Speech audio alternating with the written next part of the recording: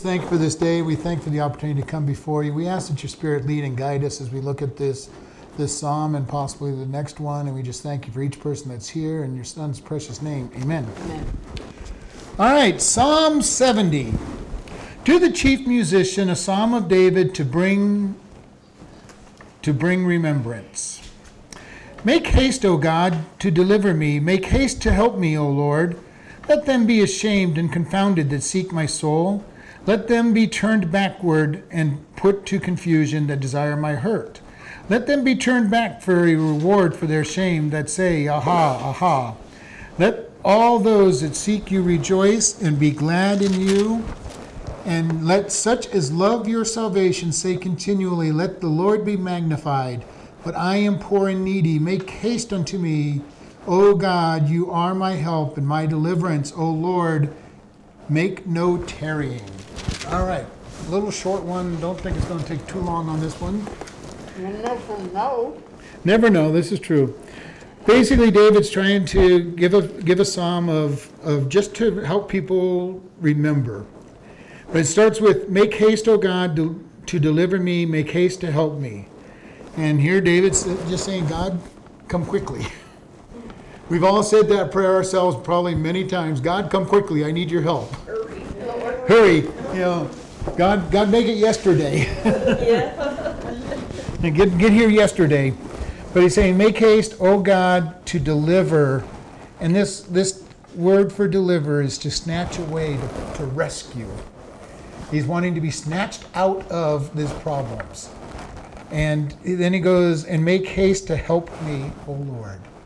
And like I said, we've all had this prayer at various times in our life. God, I want help. I need it. Don't delay. And unfortunately, from our perspective, God delays quite often. Mm-hmm. He wants us to be in a place where our faith is tested, what we believe in is tested, and he does things in his own time. And he wants to make sure that he allows himself time to show that he is great.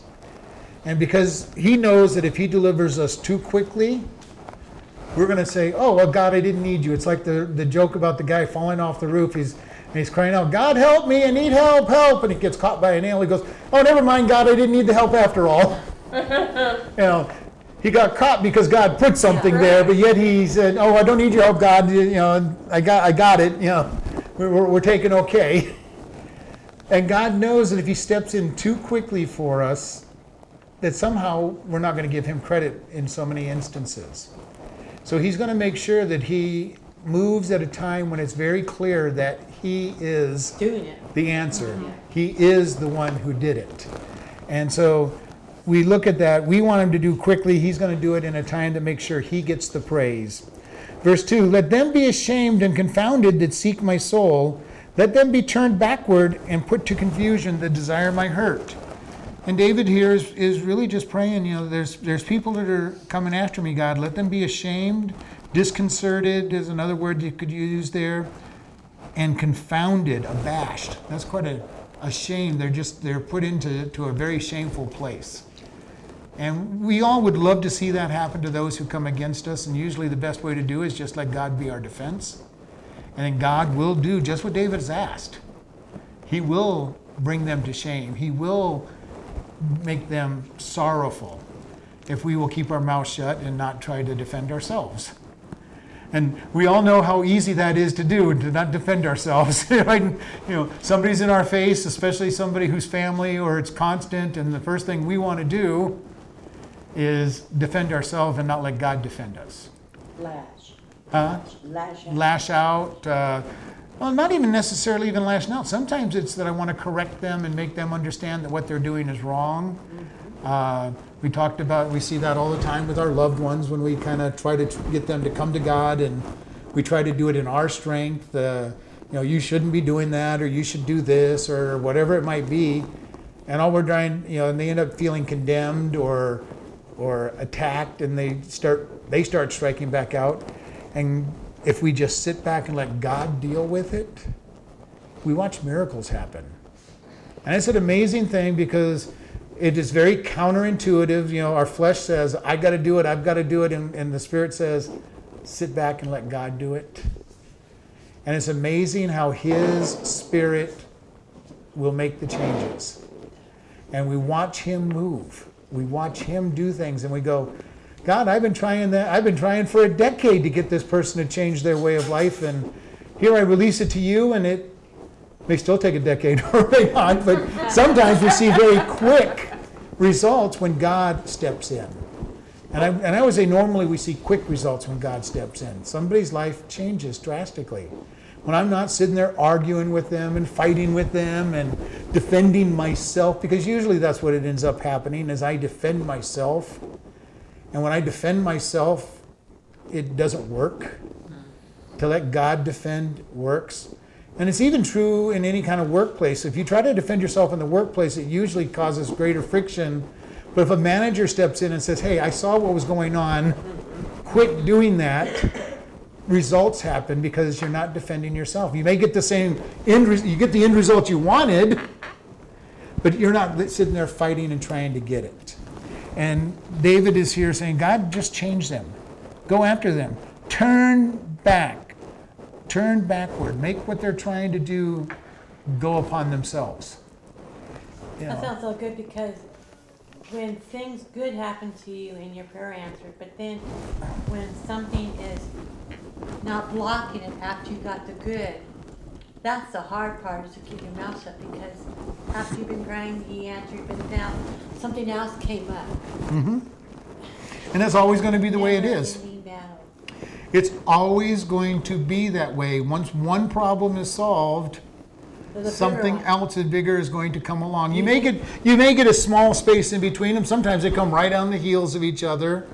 And the idea is just to learn to let God defend and learn to keep our mouth shut. So I remember you said each problem gets a bigger problem. You say grows to get you ready for the bigger problem. I think we're going to the bigger problem.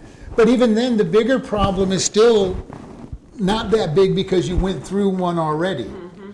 But if you'd gone straight to the big problem without the steps in between, it would be like trying to jump over a mountain instead of just continuing climbing the little molehills. But it's just sad because we finally got this one part really answered, and now it's like we have to start all over again.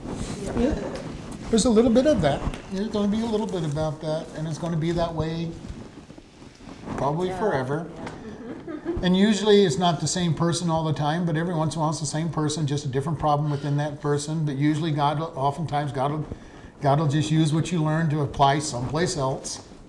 You learn how to deal with this person, then you get to deal with another person, then you get to deal with another person. Then you might go back and deal with a different area on somebody you've already dealt with.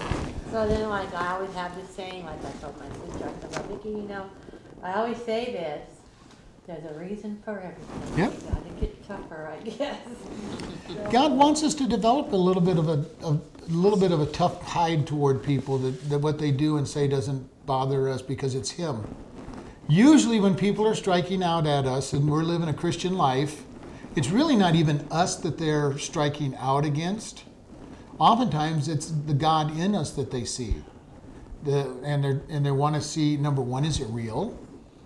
Now when you love somebody, people want to test that. Do you really love me? And that's what they're testing. That's what the world is testing. You say that you love me. You say that God loves me. You say you're loving me with God's love. Do you truly love me? And they're going to try it. And our family loves to try it because they know the buttons to push to get us to react anyway. And then they'll turn around and say, well, what kind of Christian are you? Because they're looking for Christ in us. They really are looking for Christ in us, and that's why we need to hide in Him so strongly. And we usually will lash out at family when we wouldn't have lashed out at somebody else, especially those of us who are trained to be more professional in life, where you can't say something to others. I mean, I worked in restaurant management for years, and this person yelling at you for no reason, what you want to do is tell them to go jump in a lake and never come back again.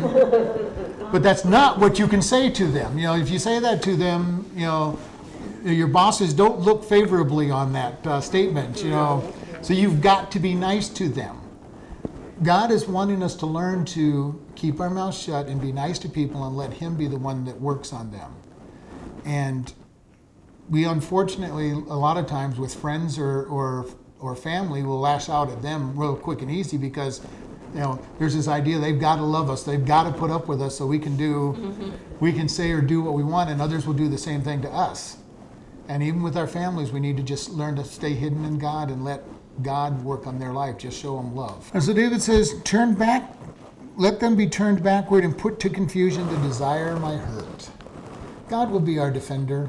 He will turn back their attacks, their charges. And God is very good about this, and we need to be very careful ourselves. If we wanted to attack somebody and criticize them, God has this wonderful way of turning back our attacks upon people back on us. And we want to be careful about that because he does do just what David asked. Turn them back. And this is something we see. We see this oftentimes. If we'll just shut our mouth, we'll watch God work and turn their attack on them. Verse 3, let them be turned back for a reward of their shame that say, aha, aha. And we've talked about this word translated aha, aha. It means whoa, whoa. It's this person trying to really say bad things are coming your way, and it's doubled up, which means that they're really believing it. The word means what? Whoa. Whoa. And so he says, let them be turned back as a reward for their shame. And this is kind of interesting. We see this idea of reward. And normally when we see reward, we think of good things. I want to be rewarded for all the good that I do, and that means we want good things. But reward also means payment. And so when you do wrong, you get a reward. You just don't get a reward that you want. You think back into the Western days when they would put up reward posters, usually saying wanted, dead, or alive, which encouraged them to kill you to bring you back. Oh, I guess you get the same Yeah, I amount. get the same amount. I get the same amount whether I bring you back dead or alive. So I'll kill you and bring you back. But this is that whole idea. There's a reward out there. Even when we do wrong, there's a reward that is going to come our way. And bring a long rope You bring a long rope. so that you can let that horse drift for the back and back until you get where you're going. Oh, okay. I got what you're saying. Verse 4, let all those that seek you rejoice and be glad in you. And let such as love your salvation say continually, let God be magnified. I love this. He's saying, that those that seek you and be glad in you, and let such as love your salvation continually say, let the Lord be magnified. How often do we praise God? How often do we bring God into this when we're talking with people and saying, God is so good? One of the things that's kind of depressing sometimes when I talk to people who say they're Christians, you never hear a testimony of what God is doing in their life. And I was listening to a pastor that talking about evangelism. He says, if you don't have God working in your life, and you're talking about things that happened 20 years ago, you're not giving somebody a God that they want to follow. We need to have that testimony. Man, God showed me this in the Bible yesterday, or God answered this prayer, or God did this. And we need to look at our life. What is God doing in my life today?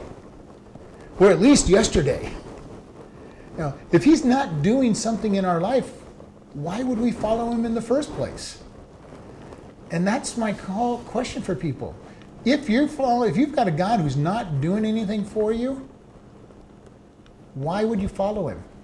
I praise God for all the blessings that he gives me, all the financial supplies he's given me, the fact that I've got good health overall, the fact that I've got people in my life who love me and that I love them. And then the last verse in this psalm is, but I am poor and needy. Make haste unto me, O God. You are my help and my deliverer. O Lord, make no tarrying. I am humble. I'm nothing. We all need to have that attitude because before God, we all are weak. We all are poor. We all are needy. And we need him in our life. And it says, you are my help and my deliverer. God is always our help and our deliverer. He's our strong tower. He's our defender. And David goes, make no tarrying. Come quickly. Come quickly, God. Don't stay behind. David wanted him with him. His whole idea, he was a military man. He wants his guard with him. He doesn't want him someplace behind him. Where I get attacked first, I get beat up, and then maybe my guard will come up. No, he says my guard surround, because David knew that. He knew that the guard would surround him, and to get to him, they had to go through his guard. And God is that for us. He is the one that surrounds us, and He allows what He will allow, knowing what won't destroy us. But if it's going to really harm us, it won't get through, because He is our guard. He is our personal bodyguard. And if you want to think about the elite guard of the military that surrounds us, and He's the one that does it.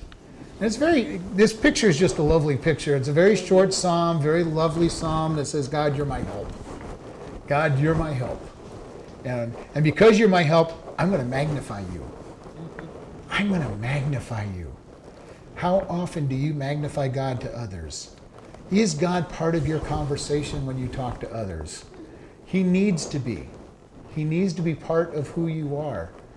And I've said it before, it's a great sadness when you get together with a group of Christians, and it's one thing just to spend a 3 or 4 minute conversation, but if you're with them for 20 or 30 minutes and God is never mentioned at all, and especially if you go to an hour or 2 hours and God is not mentioned, you've got a problem with the God you're following. And you need to look and say, God, how important are you to me? How much do I need you? How much am I going to desire you? How much are you doing in my life? And we need to look at that and say, we need to know God better if there's that case. And because we're called to be His witnesses. We're called to be those who are looking to Him for answers. And very important, and I'm not saying you have to talk about God all the time, but Jesus said that out of the abundance of your heart, the mouth speaks. So you need to be listening to yourself. Do you talk about God, or do you complain about all the problems that you have? Do you talk about God, or are you listening to all the bad things that are happening in your life? This is very important. What is being lifted up in your life? Is all that you talk about is sports or cooking or home care or your work, and God never gets mentioned? Who's number one in your life? And I understand if you're at work and stuff, you have to do your work and all of that. That's one thing.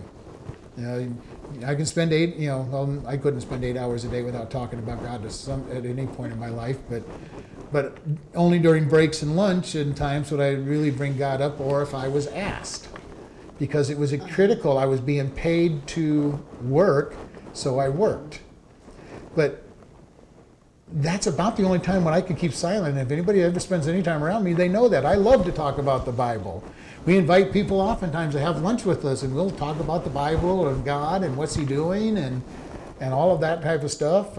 Speak all afternoon with people and answer questions about the Bible, whatever it takes. But how quickly does God come to the goodness of God come to your tongue? And just think about that. It's just a challenge for you to think about on a rhetorical basis. Some people I know, they talk about Jesus to everybody and everyone they see. Other people, I spend time with them, and you never hear a testimony of how they've spoken about God or what God's done. I love Sharon. She takes and passes out the bulletins to the visitors at her shop. Here's a church bulletin. Not that there's much in the church bulletin of interest other than maybe the web page, but it's still a way that people are being ministered to. When I look for a place, I said, well, you got to know our church that we have. So here, you're looking for a place to buy. This is a good church to go to. Yeah. I'm not allowed to bring it up, but if the kids bring it up, I can put my 2 cents or 5 cents or 20 cents. Yeah. But it's important, how quickly do we talk about God? And is He really part of who we're treasuring in our heart, or is He just some kind of afterthought that we think about at certain points? You know what is neat? A lot of times now when I talk, I don't know how it comes out, but then after I'm talking a while, I'm talking about God. And I don't know how it really comes out, but then I heard it. I would never ever do that before. And now it's just like almost common.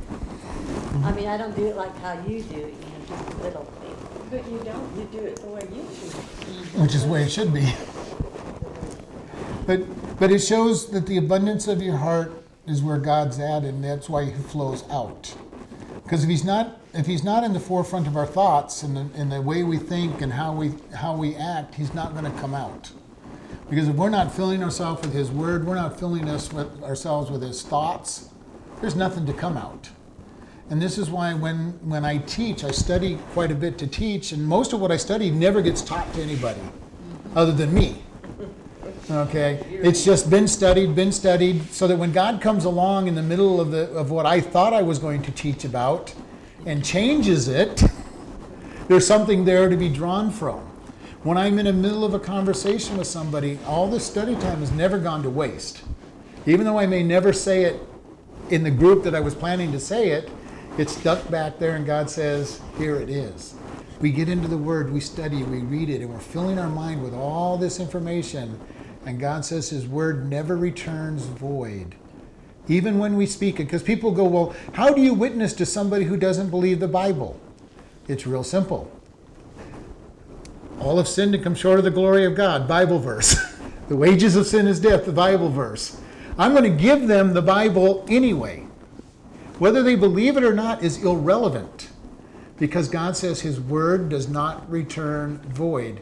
His Word is what will convict. His Word is what will change lives. And all I do is I give them the Word. Well, how do I counsel somebody? We give them the Word. They don't believe the Word, big deal. I'm still going to give them the Word. Okay? They don't believe that what they're doing is a sin. I give them the Bible verse that says it's a sin. They don't believe it, not my problem. That's between them and God. God's Word will sit there in the back of their mind and chip away at them saying, well, I don't believe it. You know, there's the Bible verse echoing in their mind. At least they heard the correct. At least they hear what you said that is correct. They hear the correct. They hear the correct. They don't need your opinion. They don't need your rationale. The easiest way to share the gospel is through the Scriptures. You give them your testimony, you give them the Scriptures. All have sinned and come short of the glory of God, but the wages of sin is death, but the gift of God is eternal life. You know, if we confess our sins, He is faithful and just to forgive us of all unrighteousness. You know, we just keep giving all the different word. We give ourselves the word. When we're having a hard time, give yourself the word. Even if you're having a hard time believing it at that moment, give yourself the word. Now, I've learned over time that there's certain times you don't want to. When people are having a really hard time in temptation and trials and hardships, that is not the time to quote Romans 8:28 to them, which says, all things work together for good for those who are called according to the purpose of God. When you're in the middle of a trial, you either believe that verse or you don't believe that verse. For me, I quote that verse back to myself when I start struggling, because to me, I know that it's true. But I've learned the hard way, don't quote that verse to somebody who doesn't believe it in the first place. Yeah. God says, forsake not the assembling of yourself together, and so much more as you see the day approaching. But that's between them and God. If they don't want to, I'm not going to sit there and try to twist their arm and make them go. Now, my kids were made to go to church. That was just a given. They were going to go to church. There was no question of that. But I never really had a problem with them because Lynn and I both went to church. So it wasn't real hard to make them go to church, because you're not staying home alone. You are going with us in the story. And, you know, they would give me a little flack once in a while, but pretty much because I went to church and Lynn went to church, it was, okay, we're going to church. There was no question about going to church. And for us, that meant going to church Sunday morning, Sunday night, and Wednesday night. When it came to youth Bible study for the kids when they were teenagers, that was kind of up to them. I gave them a little leeway on that one because I wasn't necessarily going. So if they didn't want to go, I wasn't going to force that one on them. But they pretty much usually wanted to go because we had set the standard, you go. And this is just it. We teach, we speak the word, we invite, but everything is always between the individual and God. It always is. When somebody is living in a sinful lifestyle, God calls it sin, and we let them know that it's sin. Do we condemn them for it? No, because it's between them and God. when I was working in one particular restaurant, I took it over, and most of the crew were homosexuals. And they didn't know that I knew this, because they pretty much did a good job keeping it out of the store, which was what I wanted. But I sat down with my assistant manager one time because she had a bunch of problems. I had been assigned to another store, and she was running the store. So she called me up and said, I need help. And I came in, I told her all about the problems she was facing. And somehow homosexuality came up, and she goes, you know that I'm a lesbian? I go, I know that. She goes, you didn't know that. I go, I know that. I know who all the homosexuals are in the store. And she goes, you don't? So I went down the list, told her who they are, and she goes, how would you know that? And I said, God told me. She goes, well, what do you think about that? And I go, my professional or business opinion of it, or personal opinion. And basically I told her, God calls it a sin, keep it out of my store, and that's between you and God. And that's my personal opinion. God calls it a sin, keep it to yourself. It's between you and God. Because any sin is a sin that is against God. And it's something you have to deal with between you and God. Or they have to work on it between them and God. Our job as Christians is to show them love. Show them God's love. Show them that God loves them, even though they're in a sin. And some sins, have greater consequence than others. All sins lead to hell if they're not forgiven by Jesus Christ's grace. But all sin is between them and God, no matter what it is. Whether they're homosexuals, fornicators, adulterers, thieves, liars, whatever it might be that they are, their sin is between them and God. Even in the case of murder, David was said, against you and you only have I sinned. And you think about that, he murdered Uriah, which hurt Bathsheba, hurt Uriah's family, made them angry at him, and cost him later on when the rebellion of Absalom occurred. It was because Absalom had the help of Bathsheba's grandfather, because he was angry with David for the murder of Uriah. Okay? There was a heavy consequence that was paid by David for that sin, even though God forgave it. And we need to keep in mind the individual's problem is between them and God. Now, oftentimes we think it's between us and them, but it really is between them and God, and our job as Christians is to love them. And that's not always easy, especially if it's something that affected us in a great way. They lie about us, they make people look at us bad. It's still the sin is between them and God, not between us and them. We may be bothered by it, we may not like them because of it, but our job is to still love them. And that doesn't mean we might not even like them. And you want to get that through. Loving somebody does not mean they're going to be your best friend and you're going to like being around them. But you're going to be kind to them. You're going to be nice to them when you are around them, and just show God's love. Again, sometimes that's not easy to do, especially if you're really, when you get around that person that makes your skin crawl because you just don't like being around them. You don't like who they are. You don't like what they say. You don't like what they do. But our job is to love them and show God's love to them. People that that's almost impossible with, but I ask God, give me your love. My love is way insufficient, and I know that you don't want me to feel this way. Mm-hmm. So please give me your love. Next thing you know, I'm just crazy.